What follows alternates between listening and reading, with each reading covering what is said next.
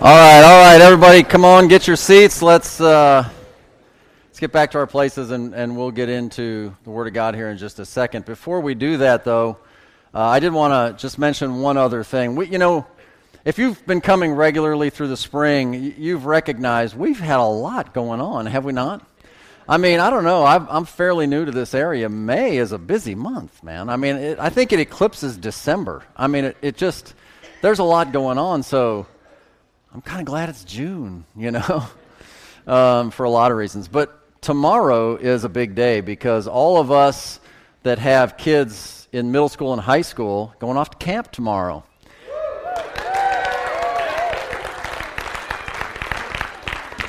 And it's a big deal. It's a big production, and it's a big deal. And so if you would, please be praying Monday, Tuesday, Wednesday, Thursday, Friday. So they'll leave tomorrow morning. They'll come back Friday afternoon. Be praying for the kids. Be praying for Pastor Rich is the one who's going to be doing the speaking, the messages that week. Activities, just all the things that go in the time that they have, their personal time with the Lord and their cabins with one another. And you know what, guys? Probably not a bad idea. We could even just pray that just have a good time. How about that?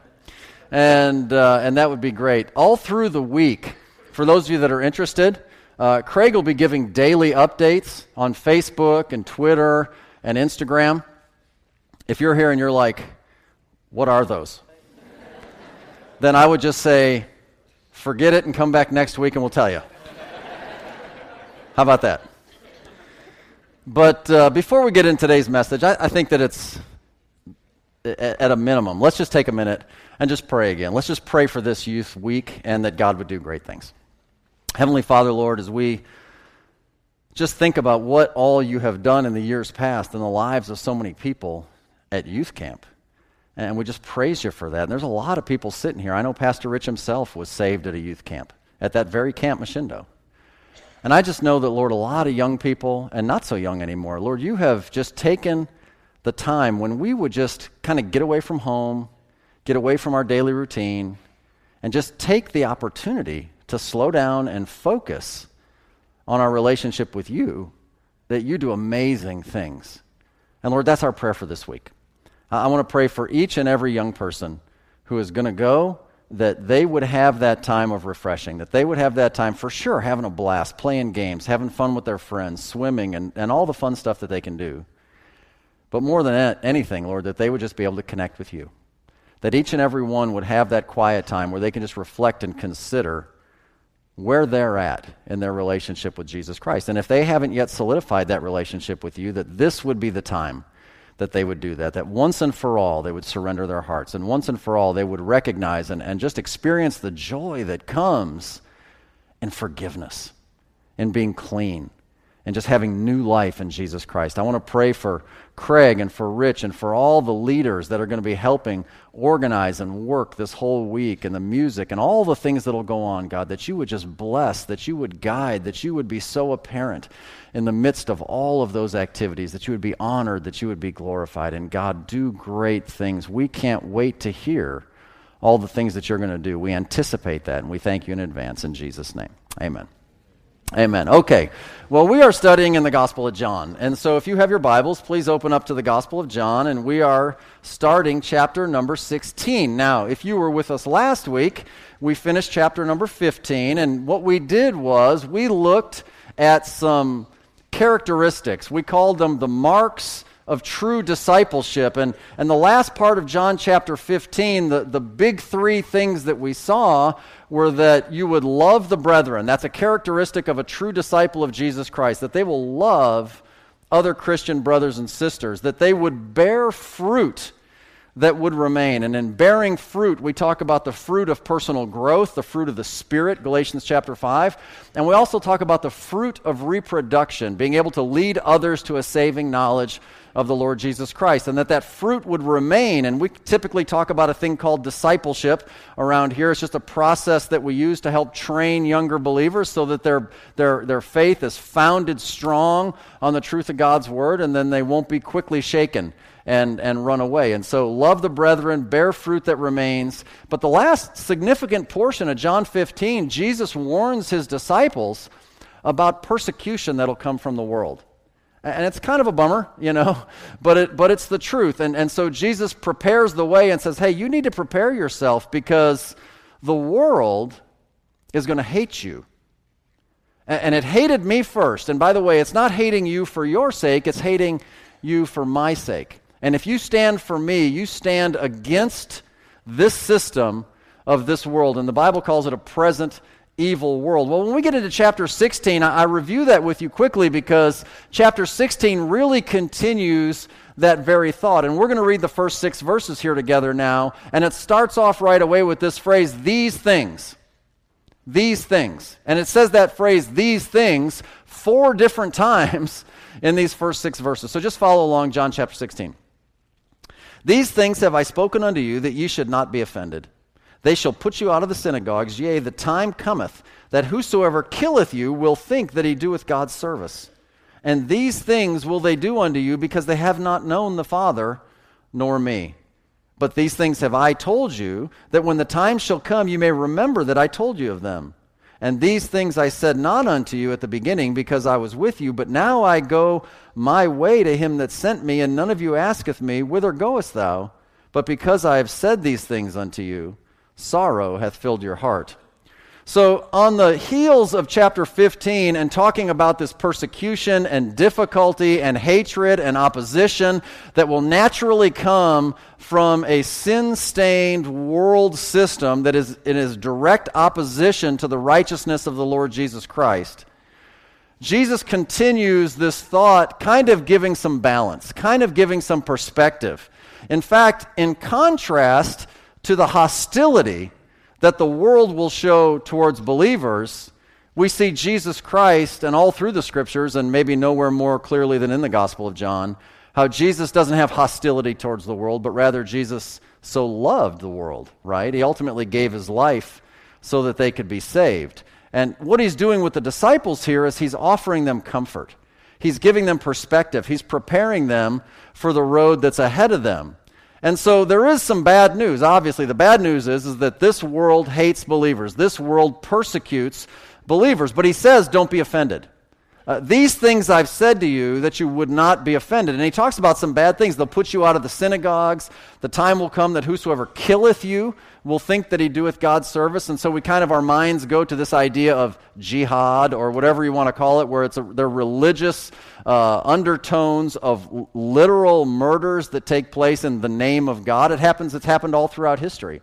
It continues to happen, sadly, even today. And Jesus says, if you look in verse number 4, it says, these things I've told you, that the time shall come you may remember them, and these things I said not unto you at the beginning, because I was with you.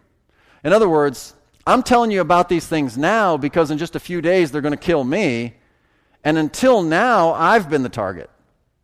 But very shortly I'll be gone, and you'll be the target. You'll be the target. And so he's just preparing them, okay? But there is good news, obviously, and we're going to get into that today. In verse number 7, it says, nevertheless, I tell you the truth, it is expedient for you that I go away. For if I go not away, the Comforter will not come unto you, but if I depart, I will send him unto you. And so the good news is it's not always going to be this way. In other words, comfort will come. Jesus Christ himself comforted the disciples throughout their time together. But Jesus is about to leave, and it says, sorrow has filled your heart. But he's like, listen, it's actually going to be better for you for me to physically leave. And you can almost imagine the trauma that these 11 disciples are going through after all these years together with Jesus. It's going to be better for you because the Comforter, which is the Holy Spirit of God, will come to you. Because if I don't leave, he won't come. And that's actually better for you. And he says, look, this is going to be the way that you will continue to be comforted. It will be the way that you will remember the things that I've told unto you. This will be the contrast for the life that you have in front of you. And so the title of this message is the ministry of the Holy Spirit, because that's what we're going to see in the verses that follow, going down to verse 15 today. But listen, the ministry of the Holy Spirit is often misunderstood today. There are people today that misunderstand the biblical definition, the understanding of what the Holy Spirit of God was sent to do. And a lot of the reason why people misunderstand it is that just, quite frankly, there's a lot of real bad teaching about it out there. There's a whole group of people who typically fall into a category that we referred to as the charismatic movement. The people who will emphasize the ministry of the Holy Spirit outside the bounds of Scripture. Well, they will say that there will be some giving of the Holy Spirit at some second blessing, some subsequent time to the moment that you were saved. That somehow you get saved at one point in your life, and that sometime later you get what they will call the baptism of the Holy Spirit or the baptism of the Holy Ghost, which they would say is evidenced by the speaking in tongues, unknown tongues, by the way, not just speaking foreign languages. It would be evidenced by these miraculous signs and miracles and wonders, that if and when that happens to you, that you will automatically be blessed with health physically, wealth materially, that they'll go through the Scriptures and they have this name it and claim it mentality. There's a verse, context is of no concern to them. I name it in Jesus' name and I'm going to have it. And they say these things and they emphasize the Holy Spirit will do all these things in you. And love me for a second when I say it this way, but normal Christians sometimes see that thing and get frustrated. They get confused. They get freaked out. And they're like, don't want anything to do with that.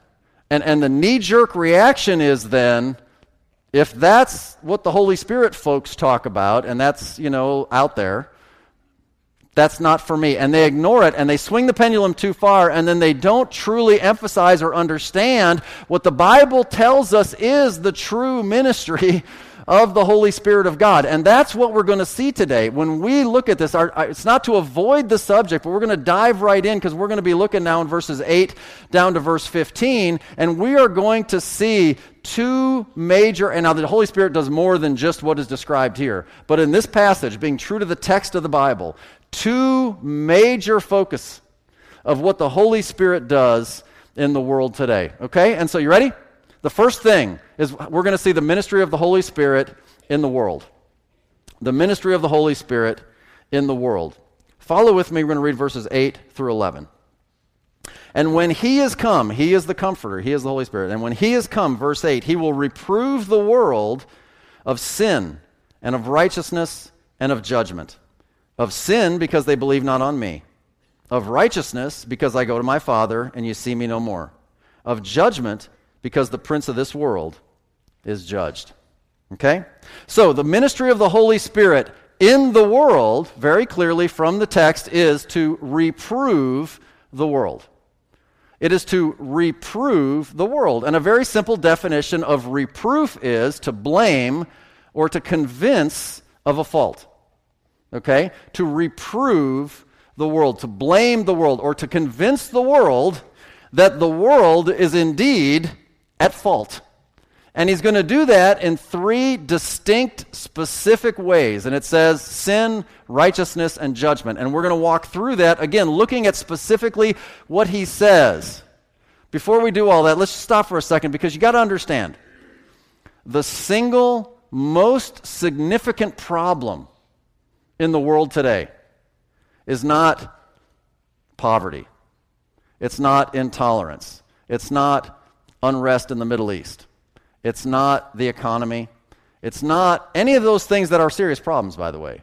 The single most significant problem in the world today and every day is sin.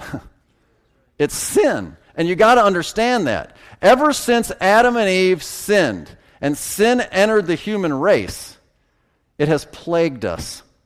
It has absolutely ruined our life. And I want to read for you, we're going to look in Romans chapter 3.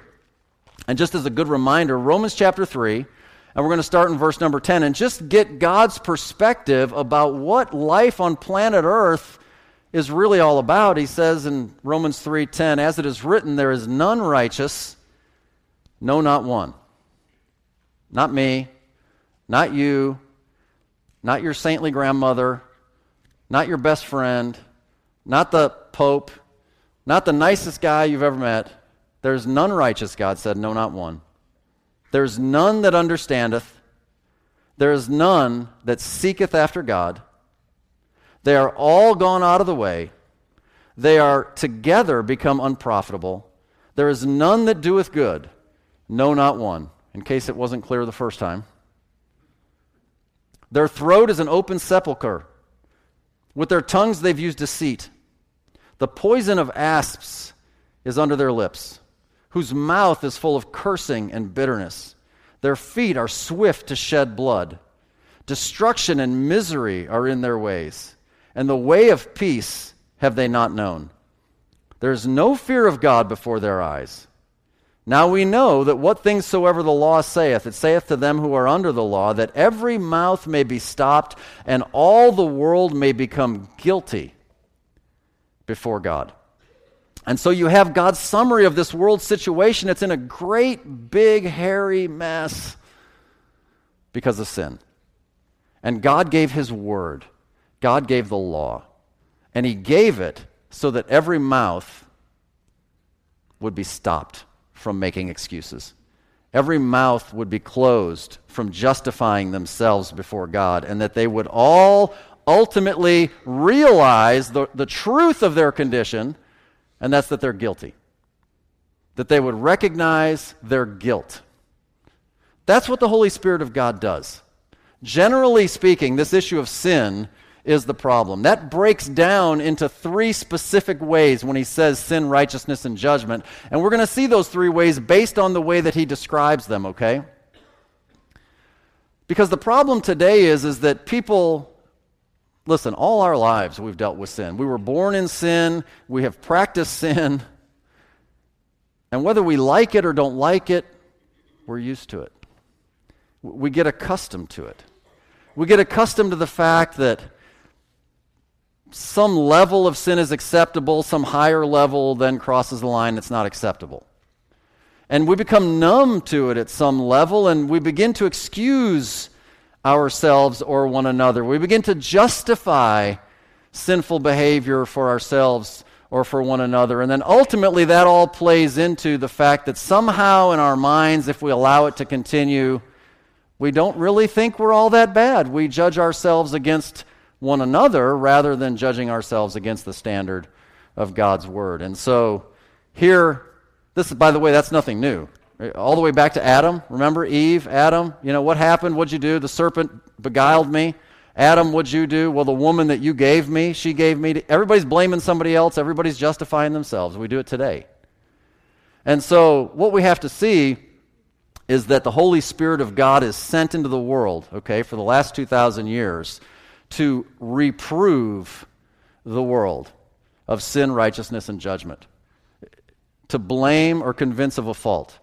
You might just look at it like reprove, to prove again, if that helps you. He's going to prove to you these three things, okay, and the first one is sin. Now, in this particular verse, okay, as we're looking at verse number 9 of sin because they believe not on me, listen to this. People go to hell when their physical life is over only based on one sin. There is only one, you need to know this, there is only one sin in existence that sends a man to hell. It's not murder, it's not rape, it's not blasphemy, it's not idolatry, it's not lying, it's not cheating, it's not stealing, it's not any of those kind of things. We are all sinners, we all commit multiple sins. But it is not what people do that sends them to hell. It's what they don't do. It's not what you do that sends you to hell. It's what you don't do.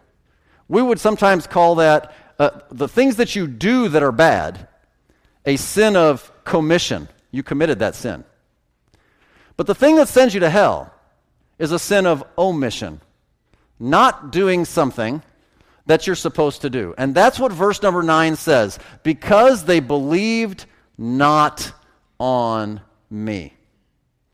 The only damning sin in eternity is the sin of rejecting Jesus Christ's final payment for your sin. If you reject that, that is the one and only sin that sends you into a Christless eternity. There is no other. Anybody who does not believe on Jesus Christ's blood atonement for their sin will go to hell. Listen, men all over the planet, mankind, in other words, regularly confess their faults and their sins. We all are willing to say how we did this or we did that, and we'll say, yes, I understand, yes, I did this. The prisons are full of people who have been caught and eventually say, okay, I did it. We all are guilty of confessing things that we did, but rare is the guy who will understand and confess, oh, I haven't believed, and that's what I must do. Now, if you have believed, okay, then you have crossed that bridge, okay? But that's what it is. That's what he needs us to do. We need to acknowledge our sin of rejecting the Savior. You might consider it this way. People don't die because they're sick. People die because they reject the cure. I mean, can you imagine somebody that you love who has a terminal illness, and there exists a known, proven cure for that terminal illness, and the individual says, no thanks, I'll try it my own way? That's ridiculous. It would drive you crazy thinking, but why would you even consider trying another way? There is a proven way. This way works. Just do this, and you will be healed. And they say, no thanks. But that's what people do every day when they reject the Lord Jesus Christ. He is the cure for our disease of sin. And he's the only cure. And yet people go off in their own ways and they decide, well, if I just live a good enough life, or you call him Jesus, but I call him Buddha, or whatever you want to consider, and they just make their own way, and they say, I think that'll be fine. It just never ceases to amaze me how people can understand who Jesus is and what he did and say, no, thank you. I've just never understood that. I mean, you think about it. If you ultimately acknowledge your sin of not believing on the Lord Jesus Christ, and you repent and turn from that. In other words, you eventually then confess, yes, that is my sin, Lord, I have not believed on you, but today I will do that. Today I will surrender my life to you. Today I want to ask you to forgive me my sins, come into my heart and my life, and give me the gift of eternal life. If you do that one thing, what else? What other sin could you possibly commit that would keep you out of heaven? There is none. Because even if, God forbid, you were a vile, dirty, murdering, rapist, extortioner, whatever, make your own list. You receive Jesus Christ as your Savior, and it's all wiped clean. Every bit of it's wiped clean. Don't you understand that? It's not those things per se that keep you out of heaven. The thing that keeps you out of heaven is not believing on him. There's only one sin, and the job of the Holy Spirit, getting back to our subject, the job, among the things that we'll see, of the Holy Spirit in this world, it's his job in the world. We're talking among non-believing people, of which we all were at one time, is to convict or to reprove the world of this sin, that they don't believe on him. That they don't believe on him. That's what the Holy Spirit does. That's his job. And if you're here today and you have believed on the Lord Jesus Christ in some point in your life, and I know many, if not most all of you have, it's because one day in your past, the Holy Spirit showed up and knocked on your heart and convinced you of this fault, that you needed to repent and you needed to put your total trust in the Lord Jesus Christ and his sacrificial death for you. That's his job.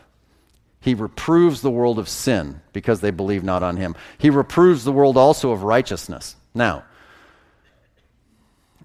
it's similar to the issue of sin. These are similar situations, but let's look at exactly what it says. Similar to reproving the world of sin, the Holy Spirit reproves the world of righteousness, or could we say its lack thereof. In 1 John chapter 5 and verse 17, the Bible defines for us, it says, all unrighteousness is sin. So anything that is not righteous, anything that is not right, is sin. Well, okay, isn't that the same thing? Well, no, it's not exactly the same thing, because here we're seeing a different aspect of it. Here, we're going to see that the basis for this reproof of righteousness is Jesus' sinless life, his death, his burial, and his resurrection. Because he goes on in verse number 10 and he says, because I go to my Father and you see me no more. So Jesus is looking forward to the time shortly he will die on the cross of Calvary. He will be buried. He will raise again the third day, and he will ascend to be with his Father. And he says, the Holy Spirit will come in my place and will reprove the world of righteousness because I go to my Father and you see me no more. So what does that mean? That means that the literal bodily resurrection of Jesus Christ proves that he alone meets the perfect requirements for a sinless standard. It's the fact that Jesus Christ did everything that he said. It's the fact that Jesus Christ stands as the example of one who lived his life to adulthood having never one time sinned, and yet took our sin upon him, died, was buried, and rose again. That's the gospel. That he rose again from the grave and he ascended at the right hand of the Father today. That is a reproof that the Holy Spirit uses for a sinful world, an unrighteous world today. Jesus' life stands as the fulfillment of the standard so that we cannot look around and say, well, hey, nobody can do it. We're all okay. That rolls into our poor judgment. That will be the next one we'll get to in a second. Paul is in Athens, and he's dealing with the people there who are not believers in Acts chapter 17. And in verse number 30, he calls every man everywhere to repent. And in verse 31, he says, because he hath appointed a day in the which he will judge the world in righteousness by that man whom he hath ordained, whereof he hath given assurance unto all men, in that he hath raised him from the dead. So again, you see that the literal bodily resurrection of the Lord Jesus Christ is the element. It is the basis by which God the Father, through the Holy Spirit, reproves this world and ultimately judges this world for righteousness.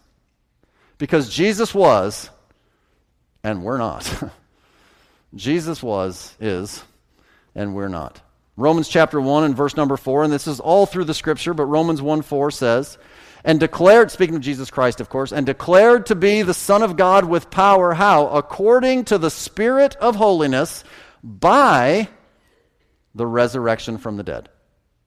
So there's something special about this resurrection. There's something special about the fact that he died for our sins, having none of his own, rose again, and ascended to the Father. You could go to his tomb today, and it's empty. You go to the graves of any other world religious leader, figurehead, any of those things, and you will find that their bones are still there. Jesus rose bodily, literally, and ascended. He's no longer there. There is no competition for this place. There is nobody else who can claim what Jesus can claim. There is nobody else that has done what Jesus has done.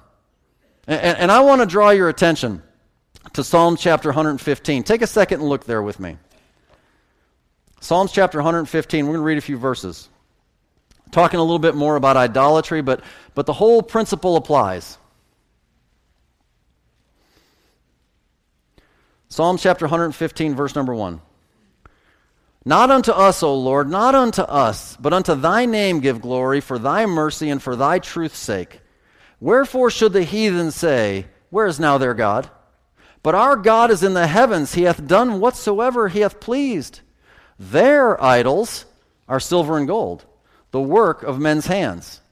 They have mouths, but they speak not. Eyes have they, but they see not. They have ears, but they hear not. Noses have they, but they smell not. They have hands, but they handle not. Feet have they, but they walk not. Neither speak they through their throat. Verse number 8. They that make them are like unto them. So is everyone that trusteth in them. They that make them are like unto them. These carven, graven idols, these focuses of worship, that men would bow down to these statues and these graven images that look like the figure of a man, that have the eyes, ears, nose, mouth, throat, hands, but they're not alive. They have no real life in them.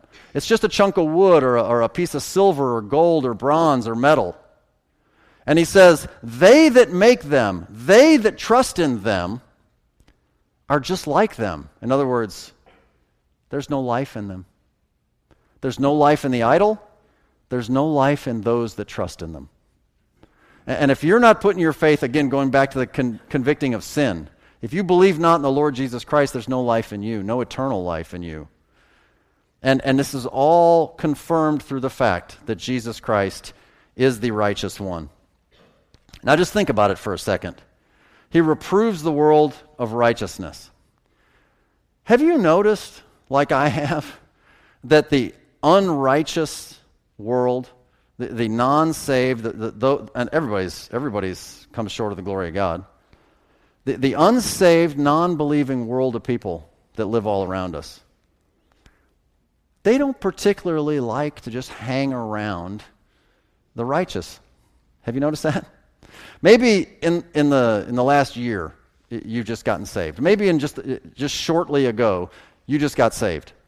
And you just received Christ, and man, He's come into you and He's changed your life, gloriously cleaned you up, and your old bad habits are gone, and all things are become new, and you are changed, and there's a spring in your step and a joy in your heart, and you talk about the things of the Lord, and you've got a new outlook on life, and God has changed you, and all of a sudden, here's what will happen to believers. It happened to me, it probably happened to most all of you, if that's of you. Your old friends kind of get tired of that. Your old friends kind of don't want to hear about Jesus anymore. Your old friends kind of not interested anymore in just you going on and on and on about things that are right and refusing to do things that are wrong that maybe you used to do together with them. And you don't do that anymore. So the unrighteous kind of don't like hanging with you no more. And so there's a natural separation for people who get saved and they see this change. As a result of that, what happens is that your old friends or this worldly crowd, in order to ease their own conscience, because you may or may not be preaching Christ to them, you may just be living an example in front of them. In order to ease their own conscience, what do? Ultimately, they're going to start to try and accuse you and ultimately lead up to what Jesus talked about in John 15, and that's persecute you. Because if I persecute you and bring you down, somehow that makes me feel better about me. Because what's going on is that I used to run with these guys, and I used to do this stuff with those guys, and I, for myself, have chose to change. I gave my heart and life to Jesus. I won't participate in those activities anymore. But my friends, my old friends, they still participate in those activities. I don't necessarily point my finger up their nose. I don't necessarily get in their face and tell them. I just quit doing it. But they're smart, and they conclude, hey, wait a minute. You won't do that with us anymore. You obviously made a change because you think your new way is better, which then they extrapolate. You obviously, therefore, think our way is worse. You're judging me. And they fight back with persecution. That's how it works. That's how it works. The righteous of this world, however, are very different. Do we do that to them? No. What do? We try and love them like Jesus did. We carry the gospel to them. We try and help them make the choice that we made, because not that long ago we were in the same boat they were in, right? That's what Jesus did, and that's what we're supposed to do. We love them with the hope of bringing them the gospel so that they can walk with the Lord too. But eventually, let's be honest. And I'm using the terms, from the scripture, righteous, unrighteous, not that we're perfect. But ultimately, really, isn't it true that we who have been cleansed by the blood of Christ and maybe have forsaken some of the old sinful ways, it's probably not our favorite thing in the world to just hang around with the sinful world every day, day in and day out either, is it? I mean, they're readily willing to forsake us. We're kind of willing to forsake them too, aren't we? And so, in a sense, when you look at this, here I'm getting to something. I mean, God said back in the book of Amos, can two walk together except they be agreed? Ultimately, we try and reach this world. We try to reach out to them in love. But we can't just constantly and forever hang around unrighteousness. It'll mess you up. So there's a withdrawing that takes place. And isn't that exactly what we see in the Lord Jesus Christ? The Holy Spirit is going to come replace Jesus and to reprove the world of righteousness, because Jesus himself said, enough. I'm out of here. I'm going to the Father. I'm going to the Father. And he withdraws. And the fact that he was perfect, the fact that he did all those things and lived righteously and then withdraws is a rebuke. It's a reproof. And the Holy Spirit of God, the invisible hand of God working in this world system today, is working in these areas to reprove this world of its lack of righteousness. That's his job. And so that's why Jesus Christ is the only one who possibly can be, as the Bible calls, the only mediator between man and God, the man Christ Jesus, 1 Timothy chapter 2. So he reproves the world of sin, he reproves the world of righteousness, he reproves the world of judgment. And verse number 11 says, because the prince of this world, that's the devil, by the way, is judged. Is judged. It's over. The judgment on the devil has been completed. It has been pronounced. The ultimate judgment of the devil, by the way, was completed at Calvary. That's when it takes place. Jesus hangs on the cross, and maybe you'll remember one of the 7 different statements that he made while he was nailed to that cross when he finally said, it's finished. And we refer to how the payment for sin is finished, his suffering is finished, his life is finished, his battle with the devil is finished, because he is declared victorious. There's a really cool prophecy that comes out of Isaiah chapter 50, and I gave you that reference there. Let's just read a few verses from Isaiah chapter 50, verses 5 through 9. It's a prophecy of the Lord Jesus. The Lord God hath opened mine ear, and I was not rebellious, neither turned away back. Notice, I gave my back to the smiters, and my cheeks to them that plucked off the hair. I hid not my face from shame and spitting. This is Jesus on the cross.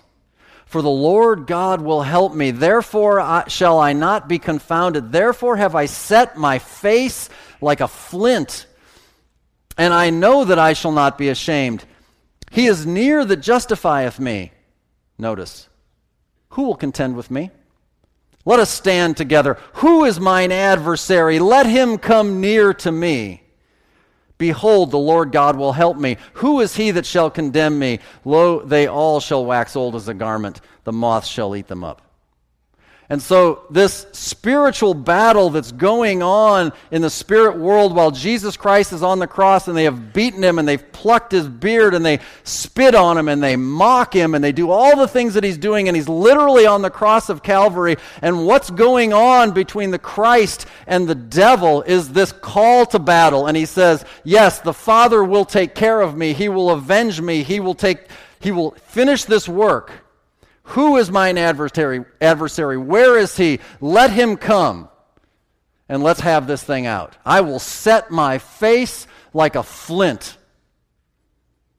And Jesus Christ calls the devil out. And when he dies, and he pays for our sin, and ultimately is resurrected with the keys of death and hell, he's raised victorious, and it is finished. The judgment has been pronounced, and the prince of this world is judged. Because of all that stuff, what happens at that time then is that there is a dominion. And in Matthew chapter 4, you might remember, as the devil shows up as a serpent to tempt Jesus Christ in the wilderness after his 40 days of fasting. And among the different ways that he tempts him in verses 8 and 9, he goes up to a high mountain and he shows him all the kingdoms of the world. And he's like, all of this is mine. And I'll give it all to you, Jesus, if you'll just bow down and worship me. And notice that Jesus never says to him, it ain't yours. because for a temporary time it was. But after Calvary, the dominion shifts back to the Lord Jesus Christ. And Jesus, although he's not physically present on earth right now, and we know he's going to come back again, Jesus is living out his existence right now, similar to a story that maybe you've recently read. If you've been reading through the Bible with us regularly, you've just finished the life of David, and we're into the life of Solomon. And in David's time at the beginning, when Saul was still king, David as a young man was already anointed the king, but he was yet to be put on the throne.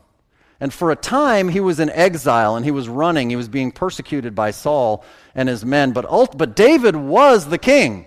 He just hadn't taken his rightful place in Jerusalem yet.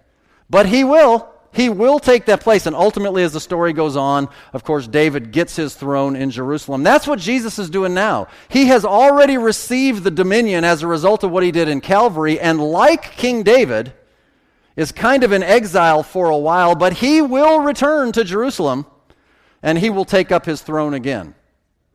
And the Holy Spirit of God reproves this world of judgment because the prince of this world is already judged. He's already judged.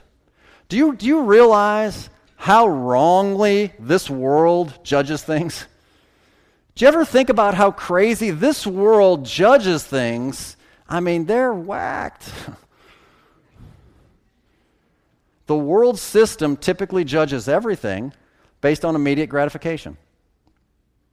The world system does not judge things based on, here's the key word, eternal consequence.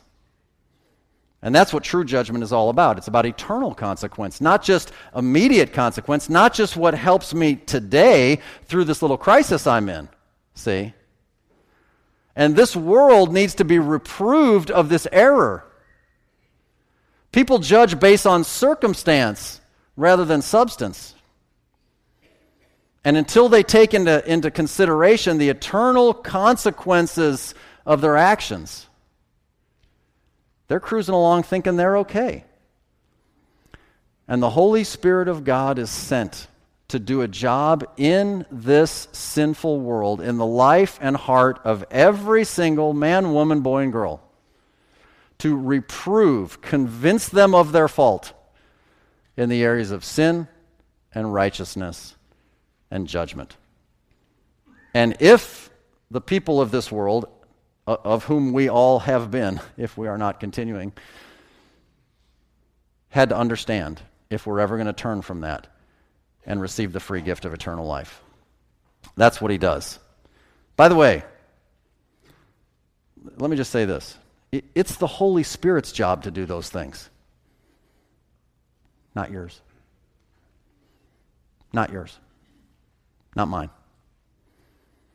Listen, when we step out, not that some of us haven't volunteered a time or two, when we step out and say, I got this one, let me reprove that guy of sin, it doesn't work anyway. Right? It just don't work. The Holy Spirit, can I say, is fully capable of doing his own job just fine. That doesn't mean you check out. It just means let him do what he does. Let him do it. Let's pray that he will do what he does. Okay? All right, so that's what he does in the world. The next one, what does he do in the church? Because the passage goes on and tells us what he does in the church. Start in verse number 12. That's cool. I have yet many things to say unto you, but you cannot bear them now. Howbeit, when he, the Spirit of truth, is come, he will guide you into all truth. For he shall not speak of himself, but whatsoever he shall hear, that shall he speak, and he will show you things to come. He shall glorify me, for he shall receive of mine, and shall show it unto you. All things that the Father hath are mine, therefore said I, that he shall take of mine, and shall show it unto you. So the ministry of the Holy Spirit in the world of unregenerate man is to reprove them, okay, to convince them that they're wrong, that they're sinful, they're unrighteous, they're Christ rejectors, they're poor judges. But his ministry in the church is quite different. His ministry in the church is to guide the church. Reprove the world, guide the church. And specifically, verse 13, he will guide you into all truth. Okay? So if you go back to chapter 15, even if the truth that he's guiding us into is unpleasant, it's still for our good. It's still there to help us. And so when we saw in the first 7 verses how Jesus is giving balance to that whole perspective of what would be considered bad news, he still guides us into all truth. But you need to understand that ultimately, this idea of truth, it's a reference to the Scripture. If you flip the page and look at John chapter 17 and verse number 17, sanctify them through thy truth, thy word is truth. So the Holy Spirit in the life of the church, the body of believers who have surrendered their hearts and life to him, his job is to guide you into all truth. And truth is defined as the Bible. So the Holy Spirit of God is given to guide you through the Scriptures. That's what his job is. And so I gave you some of the roles of the Holy Spirit in relation to the Scriptures. First off, he's the author of Scripture. 2 Peter chapter 1 and verse 21 says, the prophecy came not in old time by the will of man, but holy men of God spake as they were moved by the Holy Ghost. He's the author of Scripture. He's also the preserver of Scripture. There's a great principle that comes from Psalms chapter 12 that talks about the words of the Lord are pure words. And it goes on and it says that thou shalt keep them, O Lord, thou shalt preserve them from this generation forever. And so the them is referring to what? The words of the Lord. God promises to inspire and give us his word, but he then also promises to preserve that word. And it is the Holy Spirit of God that not only does the inspiring, the authoring of the word, but it's the Holy Spirit of God that preserves the word, as we see in 2 Timothy chapter 3. And a lot of people memorize verse number 16, but we're going to get a run and start with verse 15.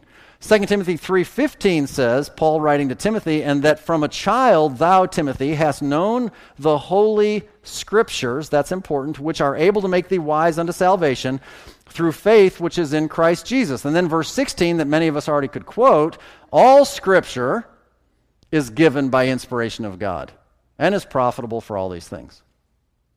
So all scripture is given by inspiration of God. Let's break down that word for a second. Some of the newer versions of the Bible would say is God breathed. That's not wrong, okay? Because the inspiration, the spiration. Let's just say, it's like the same exact word as wind or breath or air, right? Aspiration, okay? The S-P-I-R part, spirit. It's the exact same word. It's the exact same meaning. All Scripture is given by the Spirit of God, by the inspiration, God literally breathing it into existence by means of His Holy Spirit. That's exactly what he's talking about. And you say, well, okay, in the original manuscripts, when God first inspired man to do that, he did that. Well, wait a minute, we're talking about preservation. Because he sets the context. All Scripture is given by inspiration, verse 15. That's why I gave you verse 15. Verse 15, Timothy, by the way, don't forget that you have known the Holy Scriptures.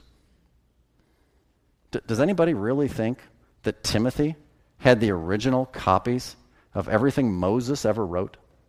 Really? There's no way that could ever refer to the original documents that were inspired as the Holy Spirit moved men to write them down. No, if you have a God-preserved copy, you have Holy Scripture, and it is the Holy Spirit of God's job to author it. It's the Holy Spirit of God's job to preserve it, and to back down off of that at any level is tantamount to accusing the Holy Spirit of not doing his job. He's the only interpreter of Scripture. 2 Peter chapter 1, I read verse 21. Here's verse 20. Knowing this first, that no prophecy of the Scripture is of any private interpretation. Again, verse 21 goes on and talks about how the Holy Spirit moves men. So we are not given the freedom to just interpret the Scripture however we want. People do that, but not the Holy Spirit's not leading you to do that. The Holy Spirit is the one who interprets the Scripture by taking the Scripture, comparing it with... This book is the greatest book ever written because it is self-defining. You don't understand what something means, you compare it with other places where it's written, and it defines itself. That's the work of the Holy Spirit. And he's the teacher. You go back to chapter 14, we studied this a few weeks ago, and verse 26, John 14:26, the Comforter, which is the Holy Ghost, whom the Father will send in my name, he shall teach you all things, and bring all things to your remembrance whatsoever I've said unto you. So there's good news. While the Holy Spirit in this world of unregenerate man is in the process of convincing the world of its sinfulness, its unrighteousness, its poor judgment, at the same time is guiding us to understand all truth, which includes the proper application of it in our lives as we live it out in this present evil world. So he's going to guide us into all truth. I don't know about you. That's a little convicting. He said, all truth. I'm curious. I don't want anybody to be embarrassed. But if you are here and you might say, I think I got it. I think I got it all. I think I don't need to learn anything else. I think I know everything there is to know. I would like to meet you. If you are here, please just raise your hand, shout your name, because I don't have it all. We don't have it all. But it says, so what's up with that? He says he'll guide you into all truth, and we're sitting here saying we don't got it all. Does that bother you? It bothers me when I read stuff like that. Well, let's look at verse 12. I kind of skipped over verse 12 for a second because I want to hit it now. Verse 12. By the way, verse 12 is awesome. You got to get verse 12. I mean, if you highlight stuff in your Bible, highlight verse 12. It's going to help you. I have yet many things to say unto you, Jesus said to his disciples, but you cannot bear them now. You know what? That's a great verse. Wherever you're at in your walk with the Lord, there's always more out there. That's kind of cool. And God is not necessarily giving you everything today because you don't need everything today. He's just going to give you what you need. And he's going to give it to you at the time that you need it. So there's some things that these 11 disciples did not understand at the time of this event. Things that you and I understand already, okay? I made a list. Just listen. Some of you will track right with this. Some of you maybe not. But just listen to this list of things that these 11 disciples that walked with Jesus would not have understood that you and I can understand today. They did not fully understand the vicarious blood atonement for sin until after it was done. They didn't understand the bodily resurrection after 3 days. He talked about it, but the Bible says later, it's very clear, they really didn't get it till afterwards, and they said, oh, that's what he was talking about. They didn't understand the miraculous nature of the apostolic ministry in the first century. They didn't understand that Israel officially rejects the Lord Jesus Christ and will be set aside, but ultimately to be reestablished after 1900 years. They wouldn't have understood that. We can understand that. They would not have understood the the Jew-Gentile body together in the church, the Gentile nature of the body of Christ. For them, it was all Jewish. They would not have understood how Israel rejected and then was kind of put on the shelf, and the gospel goes directly to the Gentiles, and the primary makeup of the body of Christ is Gentile. They would not have understood how together they would be one body in Christ. We understand that. They would not have understood, although Christ is beginning to reveal it to them now, this idea of Christ in you, eternal security, that the Holy Spirit of God would be the earnest, he would be the down payment, he would be the guarantee that we have eternal life secure. They didn't understand that he would seal us unto the day of redemption. The Holy Spirit of God lived in man throughout the Old Testament, yes, but he could come and he could go. He could come and he could go, but not for you. Not if you're saved. He's in you to stay. They didn't understand that. They would have never understood the rapture of the church. Never would have understood what that was all about. They would not have understood the glorified bodies that we will get at the rapture of the church. Isn't that great? They didn't understand the revelation of the Antichrist. The Bible calls it the mystery of iniquity. They didn't understand that. They wouldn't have understood something the Bible calls Babylon the Great, mystery religion. That the Antichrist would have a religious system that he would use as a vehicle to deceive masses of people into thinking that he is indeed the Christ. They wouldn't have understood that went all the way back to ancient Babel. They would not have understood that. They would have understood that Jesus is going to set up his kingdom on earth because they talked about that before his ministry's over. But they wouldn't have understood that he's going to postpone it a couple thousand years and set it up on earth for only 1,000 years. And that ultimately it rolls into a new heaven, a new earth, and a new Jerusalem. They wouldn't have understood that. I mean, these are just 12 things that I made a quick list thinking about things that we can know that they didn't know because they didn't need to know them back then. It would come. How can we know them and they didn't know them? Because he sent us the Comforter, the Spirit of truth. Because the Spirit of truth, that is the author, preserver, the teacher of Scripture, lives inside of us. He takes us through the Scripture. He shows us that he continued to inspire men to continue the revelation to the church in that next generation after the resurrection of Jesus Christ. And that's what he does for us.